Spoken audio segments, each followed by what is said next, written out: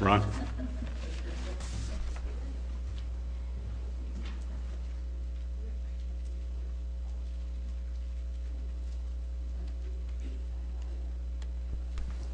Hello, everyone.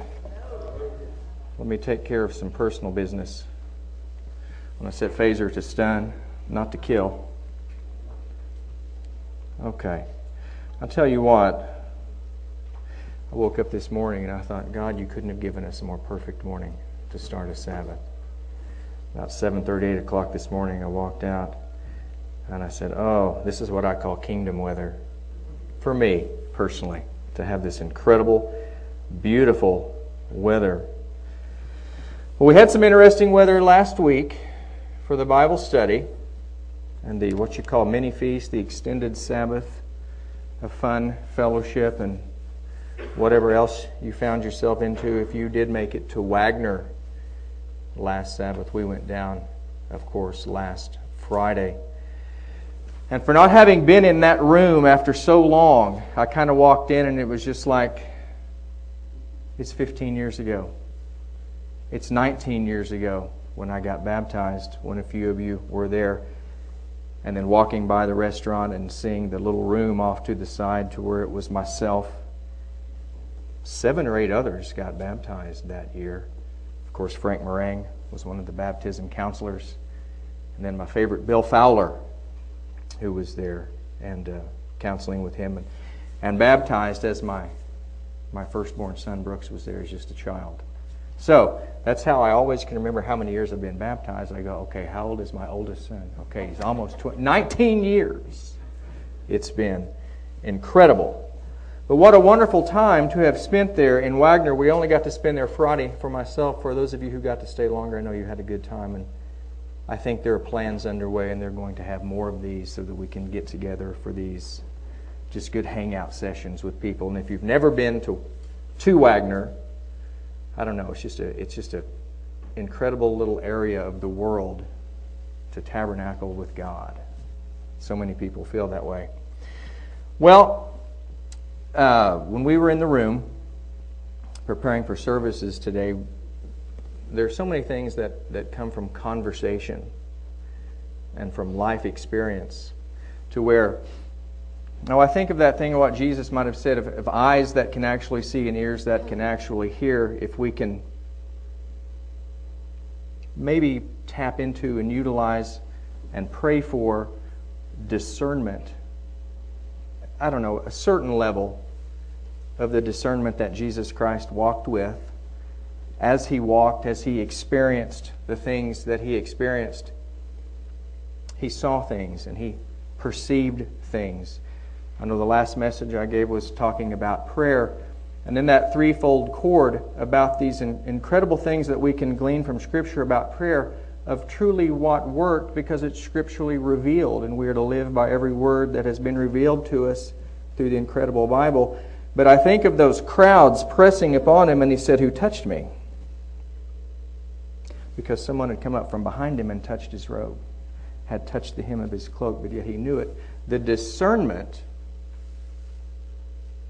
as He felt that leave from Him into this individual that was healed, I just think of the discernment that the Holy Spirit can provide each one of us if we, number one, pray for it,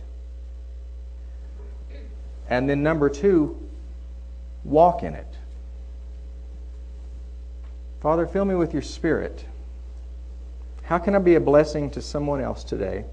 What is it through this day, through these weeks that I'm not in service or not actually studying the Bible? What happens, Father, in my life during the day where you're trying to show me something, where you're trying to teach me something, but maybe throughout the day to where you're not really doing anything directly to me, but yet it's through me for the benefit of someone else. Discernment. It's an incredible gift. It's something that I wish I could have realized years ago because of so many things that have gone on in all of our lives that we just say, Father, in the name of Christ Jesus, how I wish I would have had that discernment then. But praise God when we can get to the point where we understand that we have the access to the discernment. If we can come through Christ Jesus to the very throne of God and lay everything before Him at His feet, and we lay some heavy things there. But isn't that what we can kind of glean from what the ladies are studying in James? That if we ask for this wisdom, because discernment and wisdom putting knowledge into action. Yeah, I know some things, you might be saying. Yeah, I've read some things, I know some things. But they're just things, maybe placed on the shelf, maybe tucked away somewhere, but until you actually let it motivate and generate your thoughts and your heart, because isn't that what we pray for? That the thoughts of our heart, the words of our lips, that is pleasing before God. If that's what is pleasing to Him, Father, in the name of Jesus, I need You to pour out Christ-like discernment upon me to use every moment and every instant that I'm awake and alive for the advancement of the kingdom. Because seeking the kingdom always has got to be a little bit more than just looking for where you're going to go to the next Feast of Tabernacles. It's got to be waking up in the middle of August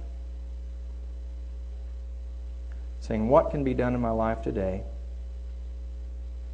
that one advances the kingdom message, and then also prompting me to seek the kingdom first. And that other aspect of what Jesus said there is the righteousness of the Father. Well, anyway, I really enjoyed being at Wagner and thinking about Wagner and thinking about my own personal experiences. But there were so many other people that I haven't seen for years that we used to fellowship with. But isn't it interesting, though, as people begin to develop new memories, new wonderful times that you think about as you just begin to keep the Feast of Tabernacles. Branson now is kind of becoming maybe my new Wagner, if it were. But it's still something about what Mr. Shaver talked about here during the ministers' conference. It's that moed, it's the appointment. It's knowing that the eternal, the creator of all things, the Almighty, the Majesty, before there was anyone who drew breath, established appointments where He has placed Himself into, revealed them, and now said, I want you to be here with me. I really don't think there's anything larger that we could meditate on other than appointments with the eternal. Well, now to my message. An interesting title came out of the meeting, like I sort of alluded to. But then started talking about the kingdom of God, which that happens, doesn't it? We'll be talking about something and then we can begin talking about the kingdom of God. I have to give my father-in-law credit for this. And I give my father-in-law credit for a lot of things. I could not have, thank you, eternal, I could not have a better father-in-law than the one I have. I love him very much. Father-in-law and neighbor. It's just a double blessing. But the title is God will provide, ... if we let Him. God will provide if we let Him. And I think this will sort of fall underneath that title. I think I've told several here more than once through a message about that email signature. You know, you finally with me on that? When you sign something at the end of your email, by actually typing it, not signing it. I've had Psalm 127, verse 1, as the identifier of Ron Wilhoit. Here's who I am. This is how you can call me. This is how you can fax me if you need to. I haven't gotten a fax in years. If you need to write me a letter, write me a letter. And oh, by the way, Psalm 127:1. and how over the past few months I've had some conversations via email and over the telephone with certain people who have seen that and wanted to know a little bit more about it. And most recently I talked to you about an individual who on the phone questioned me about it and said, well, what's it all about? And I said, well, it's just how I try to approach everything in my life. If the eternal does not build the house, I'm just going to mess it up. And it really struck a chord with him too. And we talked about Proverbs 3 a little bit, and this went on for us to talk about prayer and praying for one another's children, specifically his daughter, who is moving from a small town to the big city, first big job, first apartment. All of these things that you would be a little concerned about, but if it was your daughter, you'd probably be more than just a little concerned about it. And he was a little concerned, and so we, of course, joined prayer over that, and I even told other people about this specific thing, and everything went great. No worries, he said, big God. No worries, big God. Four words, no worries, big God. Well, I hadn't heard from him in a few weeks. Got an email from him a couple of weeks ago.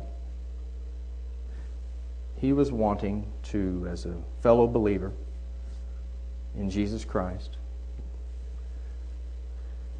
he said he prayed about our church group and our worship time that we spend in what he called his knee time. And then he wanted me to enjoy a great Easter. Hang on. See, I knew this is where this was going to go, but hang on. I'm talking about Palm Sunday and certain things about Easter. And so I said, I've kind of come to a point now with this guy that I've got to respond back. So in my response, I said, I'm very excited about these days because of the bread and the wine. And I said, and also because the congregation will be getting together to do foot washing as Jesus Christ so did. And I ended the email with something like, these are fantastic days. I'm very excited. What response do you think I got? Nothing. Nothing. So here's an individual we had talked about several things. Our kids, daughter moving, heart things. Had each other pray for each other on certain things. We talked about foot washing, the bread and the wine in the context of an Easter salutation, or not really a salutation, well maybe. Crickets. So what do you think I was thinking? Do you think I was thinking what you're thinking right now? Because I did. Until I got an email. I was thinking the same thing. See, I was convinced in my thoughts about how he had taken that. Until I got an email back saying that he remembers when his congregation participated in foot washing and when he was on his knees washing someone's feet. It was the most humble experience he'd ever had in his life. So I was wrong. I was sure quick, though. I had to say something. The way I said it was what I was looking forward to, because that's my hope within me. And then to receive that back, I was humbled. So here was someone wishing me to have a good Easter, telling me how humbling of an experience it was for him when he washed another person's feet. And how stupid I felt. And I really did. I said, Ron, you're almost 50 and you still just don't quite get it. Slowly. We turn a big ship. We're going to turn slowly. But let's look at Matthew 7 and in verse 1.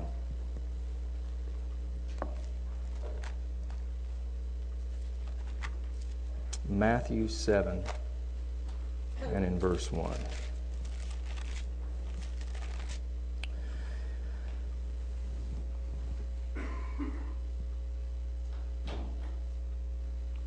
Jesus gave us the example. Can you imagine sitting there at the table with him?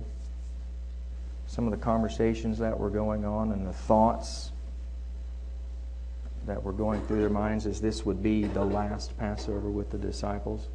To see Jesus get up and gird himself with a towel and then sit down and start washing somebody's feet. When they had proclaimed this was the Messiah, I think we would have all responded as Peter did. Are you kidding me?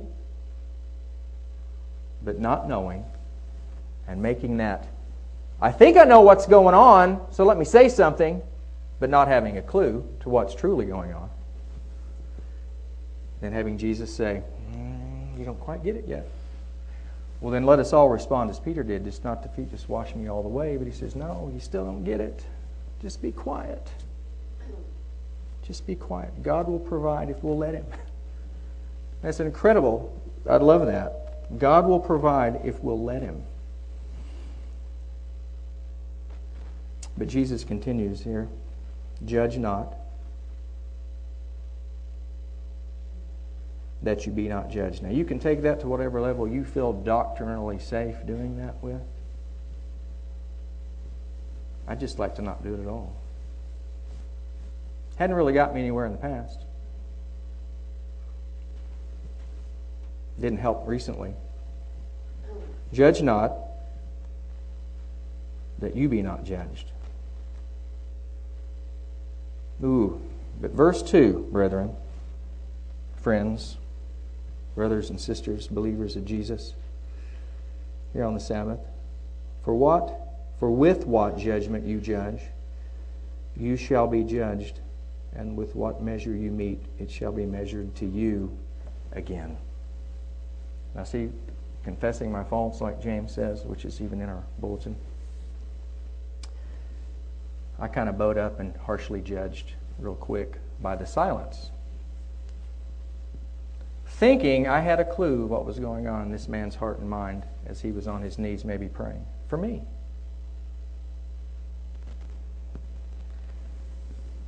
I'm going to get a harsh one. If that's what he's saying, because I judged harshly. For what judgment you judge, Ron, and you know how harsh it was. You really didn't say much about it, but it was heard. See, there's things that you can think about without saying a word that'll affect your whole disposition because of your thought life. What's going on in between here affects everything that you do. Not just what you say either.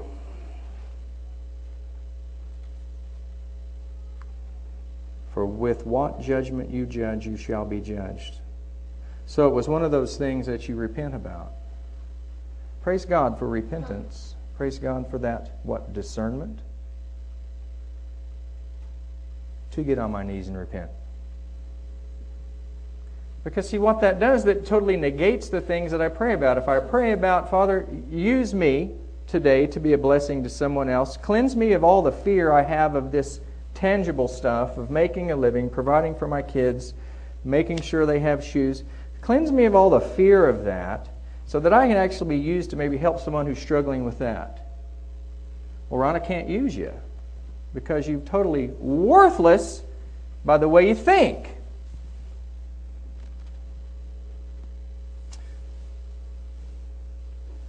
Judge not, that you be not judged. Now, James has something interesting to say about this in concerning thoughts. So if we look at James 4. Ladies, where are you at in your James study? Are you into 4 yet? You're into 5? You got about 2 more weeks, I think, and Did you ever think you could draw that many weeks out of little James? I bet you wish you probably go twice as long. James 4. I don't have the back projector up, so I'll have to catch up over there. James 4. We'll call that verse 11. This has been used before in numerous messages, but maybe not so much in this context coming from me, as there's kind of an interesting word that he says here. Because he says, "Speak not evil one of another, brethren. He that speaks evil of his brother and judges his brother," and he starts talking about the law. But I don't want to get off on a tangent about the law. You know, speak not evil one of another. Okay, well that's what I said. I didn't say anything, right? But I thought it. See, that's where I guess you could be somewhat legalistic. Lord, you can't hold that against me because I didn't say anything. Right? It's what you said. Speak not. But that whole self-dialogue thing, how quick we are to sum everything up in that millisecond and think we can come into a situation,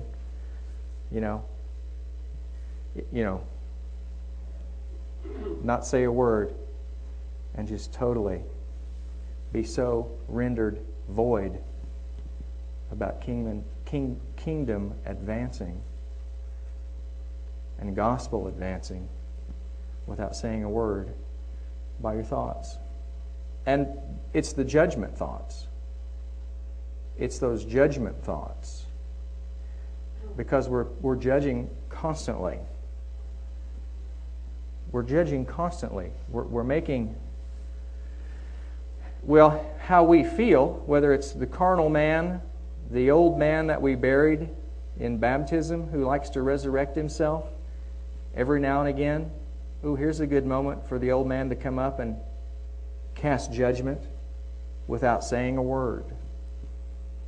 But see, the newness of life, the discernment and the wisdom takes a simple scripture of speak not evil one of another, brethren, and we have to take it to the point of thinking and our thoughts. Because it's been a lot of, these simple things, these simple engagements that we have in life, one-on-one conversations, meeting somebody for the first time, everybody kind of bumps into each other and then they go away with a notion. That's somebody I'd like to get to know better. Whew. Hope I never run into him again. There he is. And then you're off this way. It happens. But see, it happens to each of us too. Did you ever think that there's people in the world that really don't care for any of you? Now that's something to think that people in this world don't care anything about you and would rather avoid you. But see, that's where we have to be different. If we've been crucified to the world and the world to us, and it's therefore no longer any of us that live, but Christ who lives in us, that's someone that everybody needs. Is the Jesus Christ dwelling within each one of us, even to the level of how we feel about not getting a response from an email.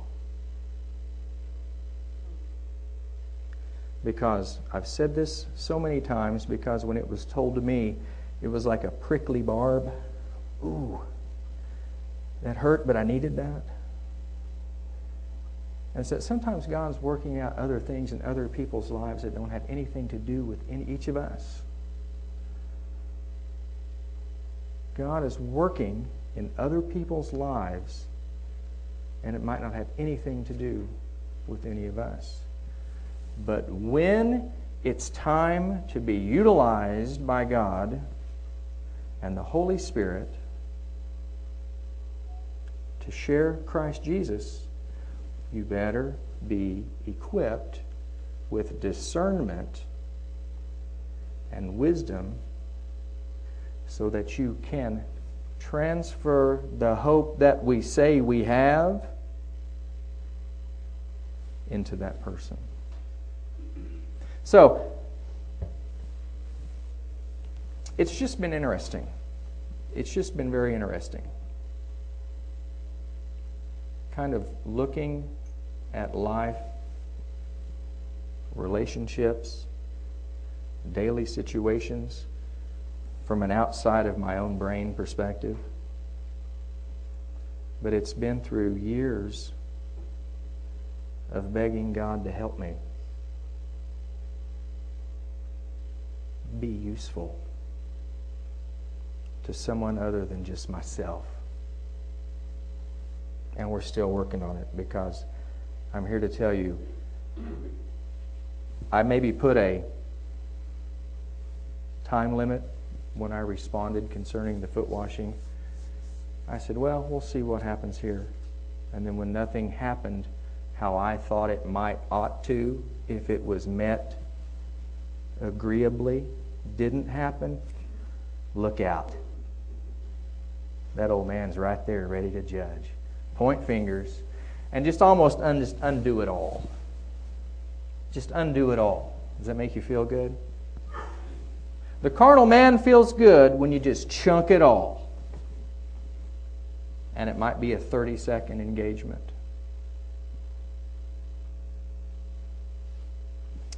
Have the oil filled. Be ready, because you don't know what hour. That might apply to more than just anticipation of Christ coming back. We don't know the hour. We don't know the hour, the situation that might require you to transfer some of Christ living in you to somebody else. We just don't know. All right, let's look at Hebrews 4 in verse 12.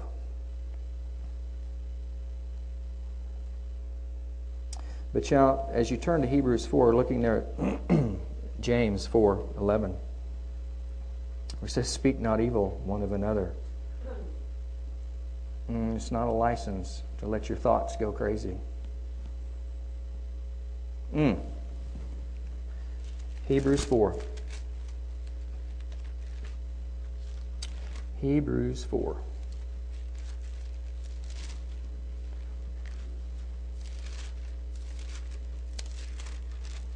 It's in verse 12. For the word of God is quick and powerful and sharper than any two-edged sword, piercing even to the dividing asunder of soul and spirit and of the joints and marrow. This is what I want you to get out of this. And is a discerner of the thoughts. I mean, that's kind of a lot. Right there at the end. And is a discerner of the thoughts and intents of the heart. See, that's what the psalmist prayed for. That's a prayer that each of us have. What I said earlier. Let the meditations of my heart and mind and the words of my mouth be pleasing. Well, the Word of God is that discerner of the thoughts and the intents of the heart. So there it is, it's thoughts. So, I remember as a kid I was told to watch my mouth. Ron, watch your mouth. Because I would experiment with these new words I heard. I remember, boy, I pulled one on my grandma once. I didn't know. It was a little more than watch your mouth. It was, where's that backside? Well, I watched my mouth for a while. Then there was a long time that my mouth just went crazy. I still got a problem with it when I drive.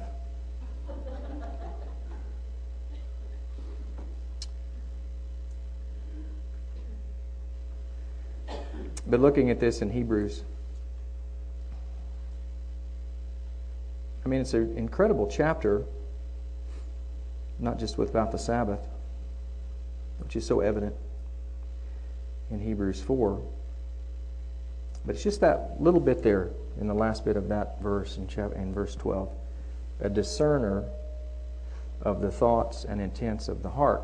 So, when I think about these things and I think about how quick I have been at times to not have every thought carried captive unto the obedience of Christ Jesus like it should be, when I've got to take them there. I've got to take my thoughts. I've got to take my thoughts to the feet of the Lord, carried captive unto the obedience of Christ Jesus, so that when my thoughts and when the intent of my heart, is laid open, it's all going to be laid open. That word naked, it's all going to be laid open. We can play a game with ourselves by doing that. Well, I didn't say anything. But see, thoughts are something that the Holy Spirit will function at. The discernment of the thoughts. Because out of the abundance of here, so just watching the mouth doesn't do anything to my heart. But it's been a good lesson, and it's a growth opportunity for me, and it's a growth opportunity for each one of us every year. What is it? We examine ourselves? Examine? Well, I got a chance to. I'm wanting. So in trying to measure up to that stature of the fullness of the Savior, in this examination that has come, and I failed, I don't know, it strengthened me a little bit, and it's comforted me that through discernment of the Holy Spirit, the next time, a little bit more of the grace, the mercy, the loving kindness, the tender mercy, the healing, and the compassion. All of these things that I pray to the Eternal for Him to pour out on me,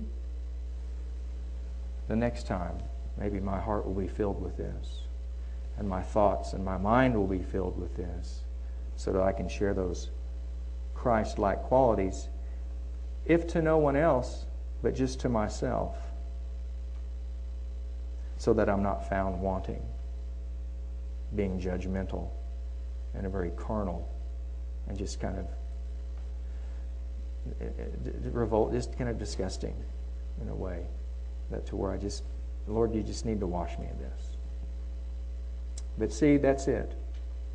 We have the boldness to go before the throne in Christ Jesus. And I think at certain times when we've been kind of beaten up, and not to continue beating up on ourselves, but when if something is laid before the feet of Christ Jesus, realize that He'll remove it. And see, what's great about that, when something is removed, whether it's a little root of bitterness, maybe it's something that we've allowed to sit up in our hearts and minds, if we pray for the removal of that, that leaves a void that then can be filled with more of the Holy Spirit. That's what James talks about in that praying for wisdom. We'll have it if we have more of the Holy Spirit. And to close with the title, God will provide if we let Him.